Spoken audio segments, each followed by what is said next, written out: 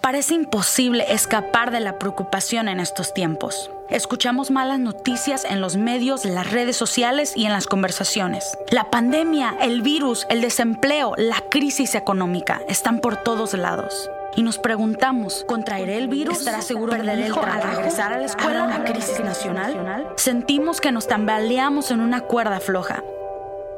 Pero Dios nos invita a confiar en Él en estos tiempos difíciles.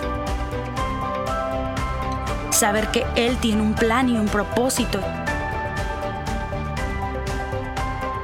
Que nuestra fe puede crecer, teniendo paz mientras Dios camina junto a nosotros, al descubrir que hay una esperanza en la cuerda floja.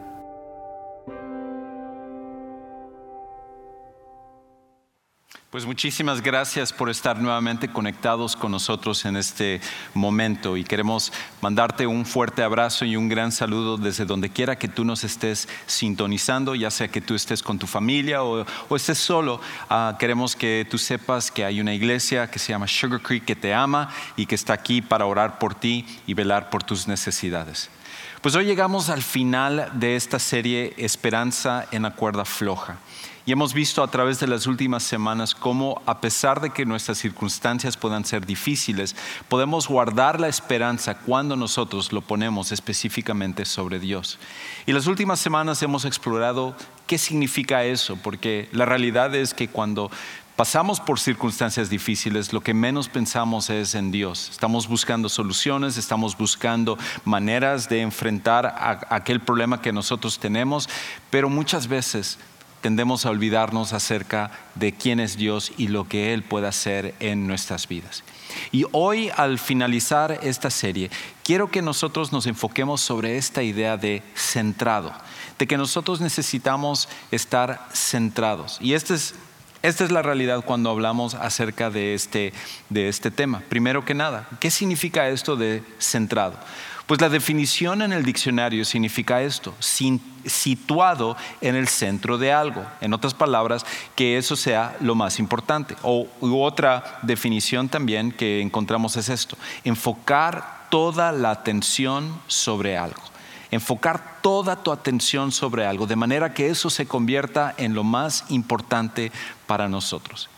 Y si es así, si lo que se trata acerca de cuando estamos centrados, de poner todo nuestro enfoque, toda nuestra atención, estar en el centro de algo, lo que tenemos que reconocer es esto: que cada persona centra su vida sobre algo. Todos, de manera natural, hemos centrado nuestra vida sobre algo. Para algunas personas han centrado su vida sobre el acumular dinero. Otras personas han centrado su vida sobre el tener una familia, o el ser exitosos en una profesión, o el ser conocidos a través de YouTube o algunas de las redes sociales. Cualquiera que sea aquella cosa en la cual centramos nuestra vida, eso se convierte en el punto más importante, se convierte en lo que traza la trayectoria que nosotros llevamos a cabo dentro de nuestras vidas. Pero hay una cosa que muchas veces se nos olvida. Y es que aunque todos nosotros hemos centrado nuestra vida sobre algo y cada uno necesitamos preguntarnos ¿en qué he centrado mi vida?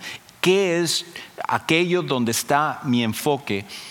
Lo que nos olvidamos es la relación que existe entre centrarse sobre algo y sobre el temor que esa cosa puede causarnos si nosotros lo perdemos.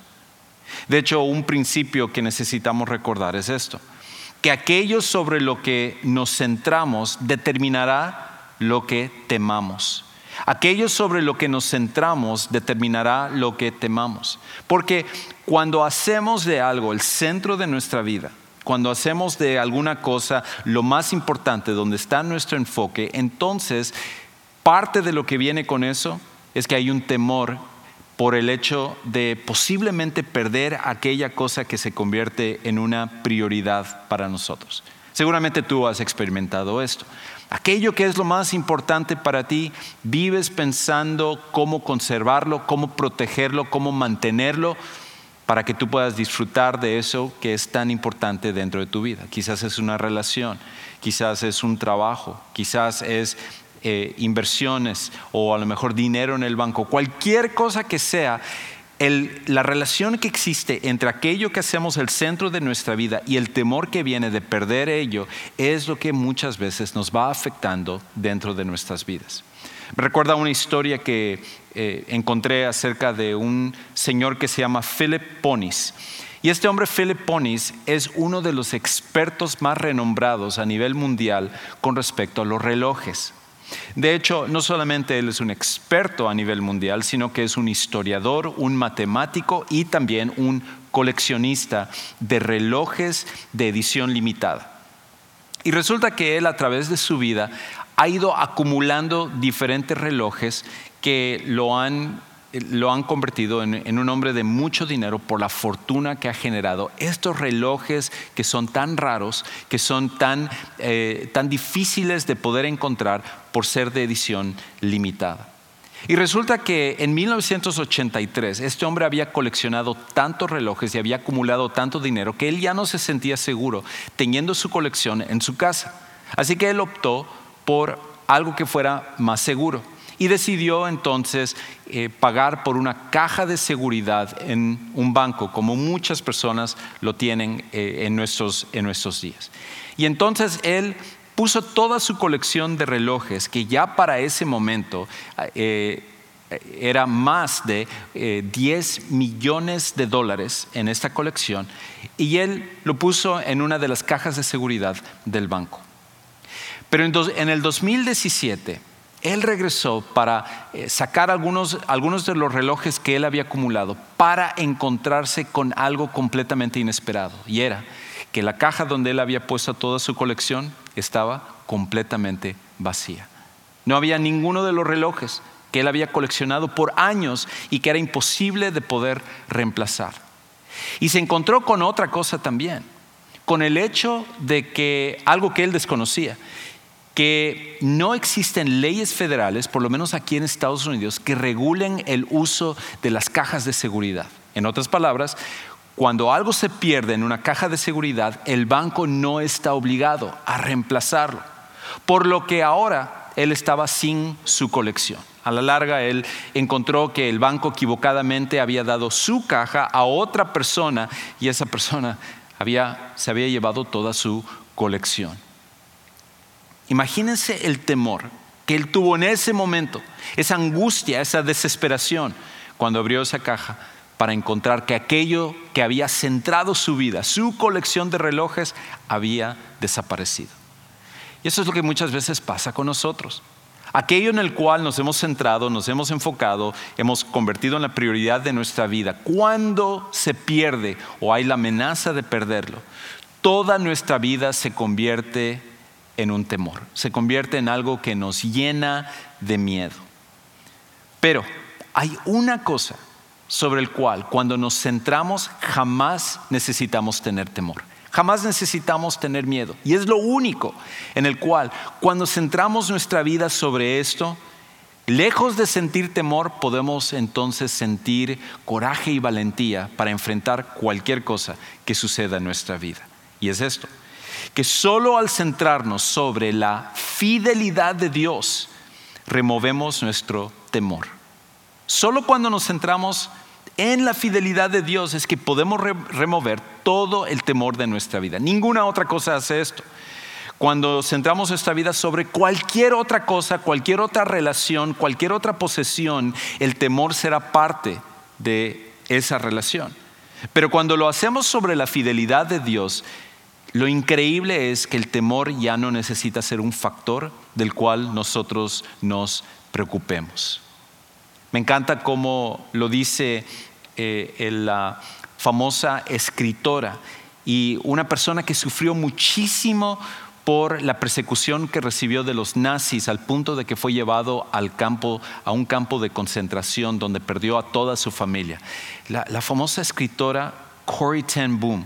Y ella escribió con respecto a esto algo increíble. Ella dice esto: nunca tengas miedo de confiar un futuro desconocido a un Dios conocido.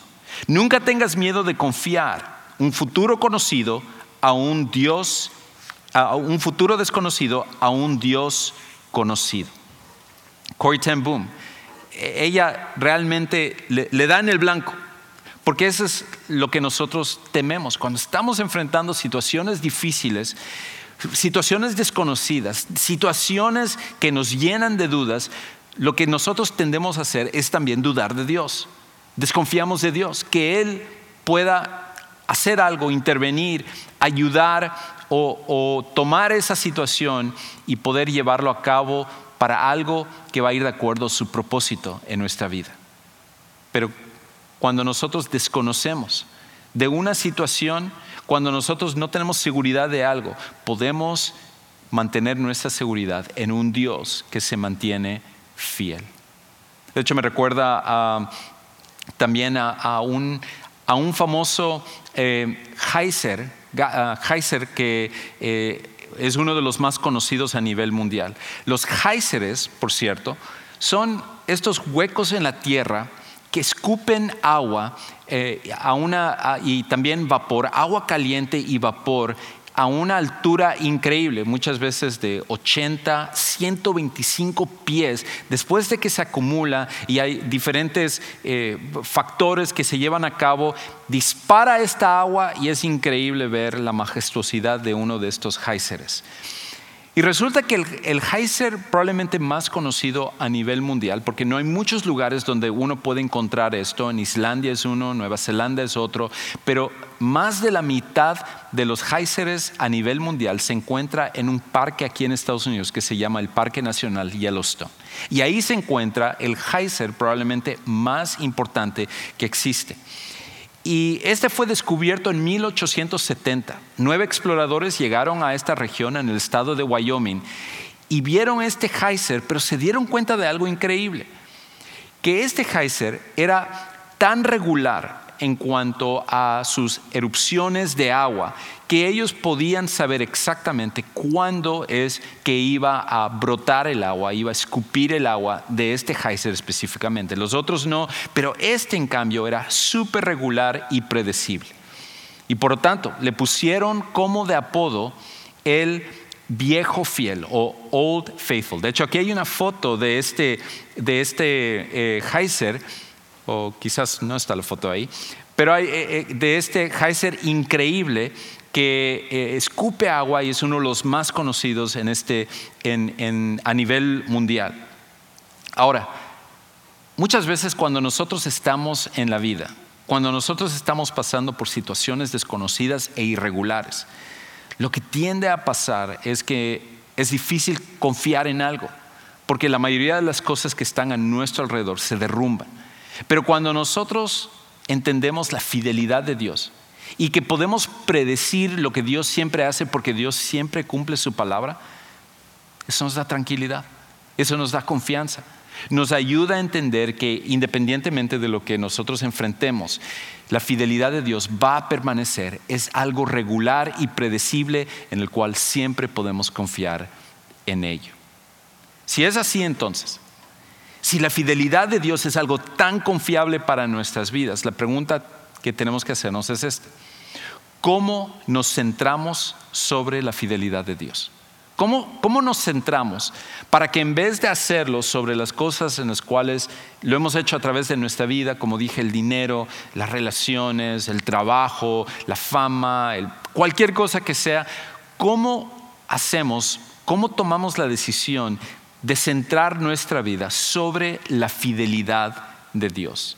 Y para ello hay un pasaje en la Biblia que de hecho nos da 3 cosas prácticas, 3 claves para que tú y yo lo podamos hacer. Y el pasaje es un pasaje bastante conocido. Probablemente si tú en alguna ocasión has leído la Biblia o has asistido a una iglesia, has escuchado acerca de esta historia. Y este pasaje que vamos a ver, que es uno de los más conocidos y que se usan tan a menudo, que se encuentra en el libro de Josué capítulo 1.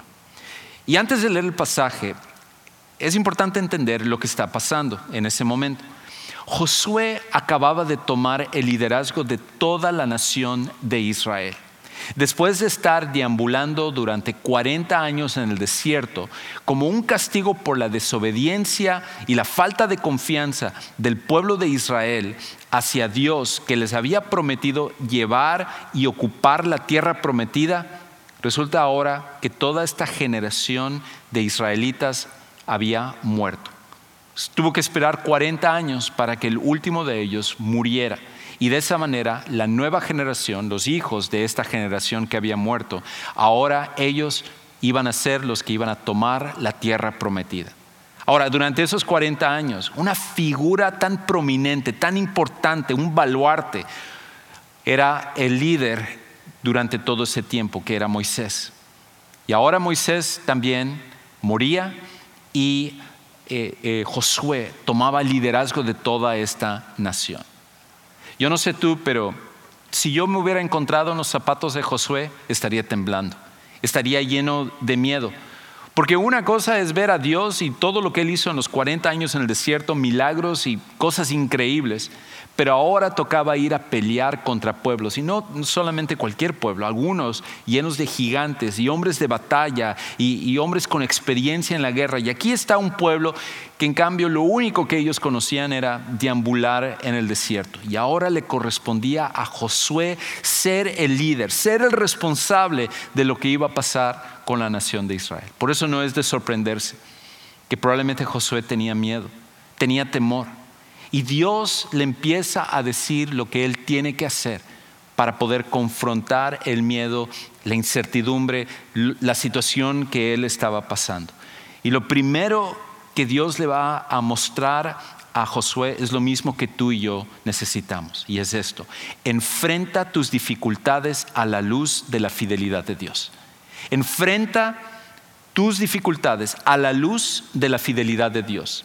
No a la luz de la magnitud de tu problema, sino a la luz de la fidelidad de Dios. Aquí está Josué, 75 años es lo que se estima. Y de hecho, esta campaña de tomar y pelear contra todos estos pueblos para finalmente tomar la tierra prometida no sería una cosa de la noche a la mañana. Duraría aproximadamente 7 años para que se llevara a cabo. Y Josué está aquí y Dios le está hablando, como nos habla a nosotros también. Y eso es lo que dice en el capítulo 1, versículos 6 y la primera parte del 7. Sé fuerte y valiente. No importa lo que estés enfrentando, Josué, no importa qué tan difícil se vea esta tarea tan grande que tú ahora tienes delante de ti, porque tú darás a este pueblo posesión de la tierra que juré a sus padres que les daría. Solamente sé fuerte y muy valiente. Otra vez, Dios repite esto. Josué, sé fuerte, sé valiente. ¿Por qué? Porque lo que tú estás a punto de enfrentar va a llenar de miedo a cualquier temor, incluyéndote a ti, Josué. Pero tu fortaleza y tu valentía no va a venir de tu capacidad, de tu experiencia como hombre de guerra, de tu liderazgo, ninguna de las cosas que tú tienes, sino que va a venir de mi fidelidad, que yo he prometido que daré a este pueblo posesión de la tierra. Y por eso Dios dirige a Josué a enfocarse, a centrarse, no sobre él, no sobre lo que puede hacer, sino sobre la fidelidad de Dios. Nosotros también necesitamos hacer eso. Porque en medio de pandemias y problemas en nuestros matrimonios, problemas financieros, de salud, cualquiera de las cosas que nosotros enfrentamos del día al día, que tú estás pasando en este momento, es tan fácil llenarnos de temor ante aquella situación que estamos pasando, porque hemos centrado nuestra vida sobre otras cosas. Pero cuando enfocamos nuestra vida sobre la fidelidad de Dios, que nunca falla, nos llena de valentía y nos llena de fortaleza para poder enfrentar esa situación. Uno de mis autores favoritos, que también es un historiador, se llama el doctor Alistair McGrath. Y en uno de sus libros él cuenta acerca de algo que le sucedió con respecto a una tía que él tenía, una tía abuela. Y resulta que su tía había fallecido de un poco más de 80 años. Y a él, junto con sus hermanos, les tocó ir a atender a esta tía, porque resulta que esta tía nunca se había casado. Y cuando ellos fueron a la casa de ella y empezaron a limpiar y todo, encontraron en una caja especial una fotografía de un muchacho. Y resulta que ahí se dieron cuenta acerca de este muchacho, que su tía de más de 80 años que había fallecido y que nunca se había casado, se había enamorado cuando ella era joven. Y los dos, tanto este joven como ella, se enamoraron y se amaron de gran manera. Pero desafortunadamente sucedió una tragedia y este joven murió y nunca se dio la oportunidad de que ellos pudieran casarse y estar juntos. Sin embargo, por el poco tiempo que estuvieron, el amor que ella había recibido de este joven y el amor que ella había dado a ese joven era tan profundo que ella decidió nunca casarse y mantener esa foto como un recuerdo del hecho de que un día alguien le había amado tanto y alguien había estado ahí para ella. Y a medida que pasaron los años, como pasa con todos nosotros, esos recuerdos se fueron haciendo cada vez más borrosos. Pero esa foto era un recordatorio del gran amor que este muchacho había tenido por ella, el cual ella mantuvo hasta el final. Lo increíble acerca de la fidelidad de Dios es que Dios nos da tantas cosas para recordarnos acerca del gran amor que Él nos tiene, de la fidelidad que Él tiene a nuestro alrededor. La primera, como voy a hablar en un momento, va a ser la Biblia, su palabra. Esta es una fotografía que nos ayuda a capturar la fidelidad de Dios. Pero aún más allá de la Biblia, hay tantas cosas en tu vida que Dios ha hecho que es como una fotografía que cada vez que tú lo puedes ver, te recuerda que Dios es fiel en tu vida. El hecho de estar vivo, el hecho de poder respirar, el hecho de que tu corazón palpite, el hecho de que estás en un matrimonio, en una familia, el hecho de que tienes un techo sobre tu casa. Hay tantas cosas que tú y yo, viendo a nuestro alrededor, deberíamos decir, caramba, Dios es tan fiel que no necesito temer ante ninguna situación. Y por eso, lo primero que Dios le dice a Josué es: Josué, no te preocupes acerca de las dificultades que tú tengas. Ve tus dificultades a la luz de mi fidelidad. Y yo he prometido que yo voy a hacer esto. Tú no te preocupes, confía en mí. Yo seré tan fiel como lo fui con Moisés durante estos 40 años y te voy a usar para llevar a cabo mi propósito. Dios es siempre fiel. Y lo primero que nosotros necesitamos hacer para poder centrar nuestra vida sobre la fidelidad de Dios es que necesitamos ver nuestras dificultades a la luz de esa fidelidad. Pero hay una segunda cosa que Dios le dice a Josué, y el principio que Él le da a él es para nosotros también, y es esto: trata lo que Dios dice como una obligación en vez de una recomendación. Trata lo que Dios dice, sobre todo en su palabra, como una obligación en vez de una recomendación. Escucha lo que Él dice en Josué 1:7, la segunda parte. Cuídate de cumplir toda la ley que Moisés mi siervo te mandó. Increíble, hasta ese momento lo único que tenía Josué eran los primeros 5 libros de la Biblia. Y Dios le está diciendo, cumple todo eso, cumple lo que yo le mandé a mi siervo Moisés que escribiera. Y él continúa diciendo esto: no te desvíes de ella ni a la derecha ni a la izquierda para que tengas éxito. Y eso es muy diferente a lo que muchas veces tú y yo estamos tentados a hacer.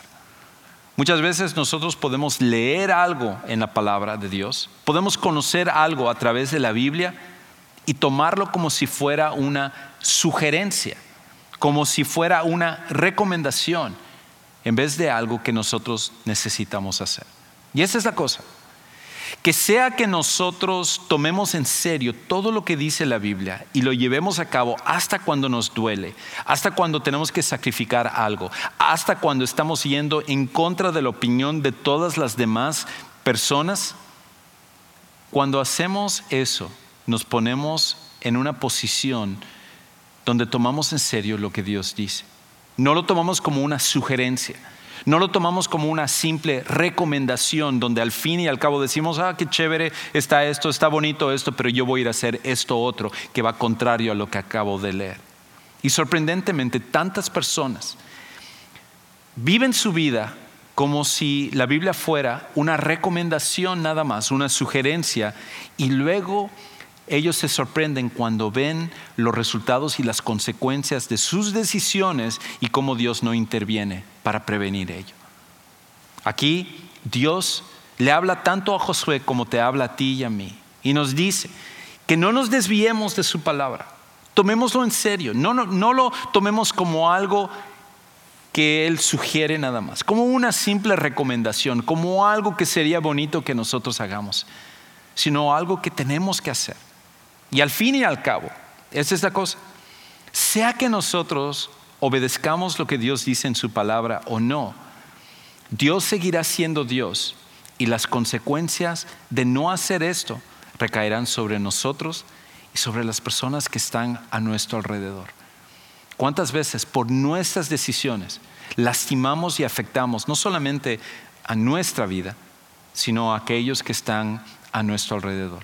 Pero si tomáramos lo que dice aquí en serio y nosotros entendiéramos que cuando Dios nos lo dice, lo primero es para nuestro beneficio, veríamos esto como algo obligatorio en vez de una simple sugerencia. Lo tercero y lo último que Dios le dice a Josué es esto: conoce la palabra de Dios para reconocer la fidelidad de Dios. Conoce la palabra de Dios para reconocer la fidelidad de Dios. En otras palabras, la Biblia, la palabra de Dios, es como un lente, es como un filtro, que cuando nosotros más lo conocemos, nos ayuda a poder ver a través de ese filtro y darnos cuenta de la gran fidelidad de Dios, que debido a nuestras situaciones, nuestras emociones, a nuestros problemas, tendemos a olvidarnos.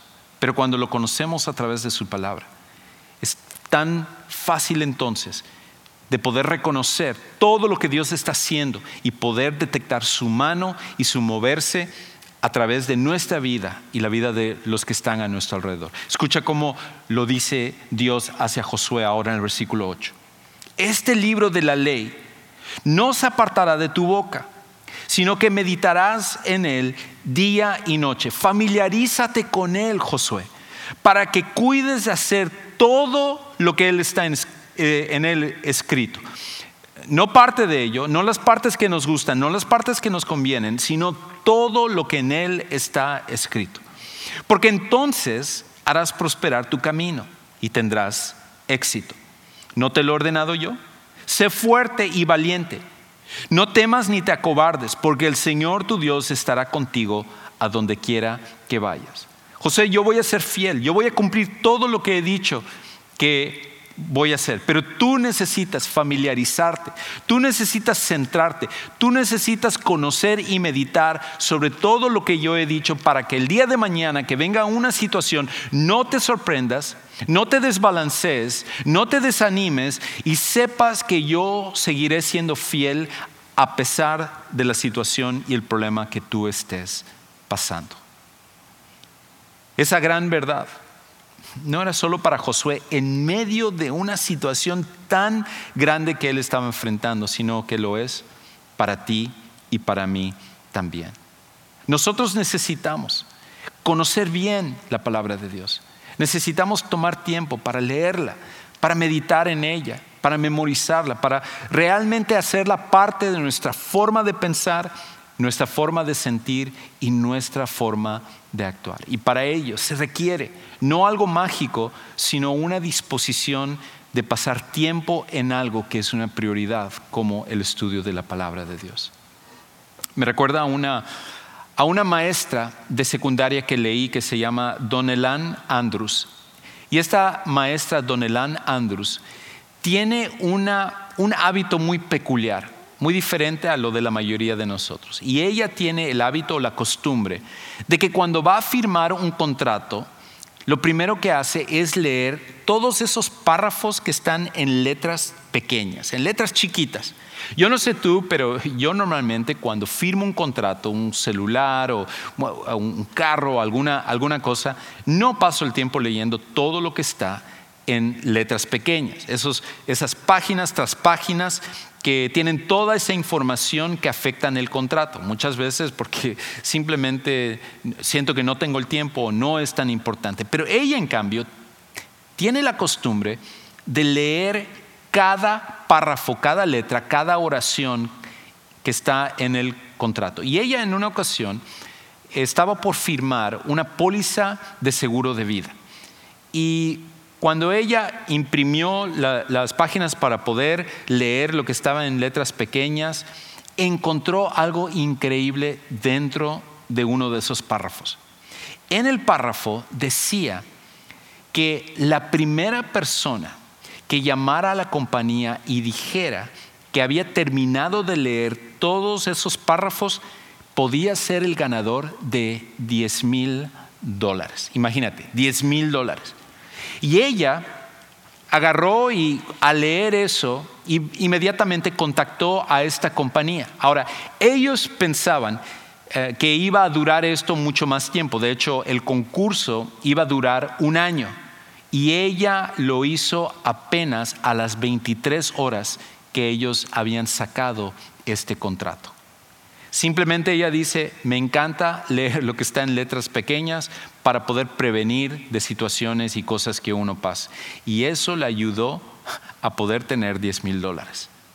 Ahora, si Don Elan Andrews tiene tanta prioridad, tanta idea con respecto a leer contratos pequeños, ¿cuánto más nosotros deberíamos de poner como prioridad el conocer bien la palabra de Dios?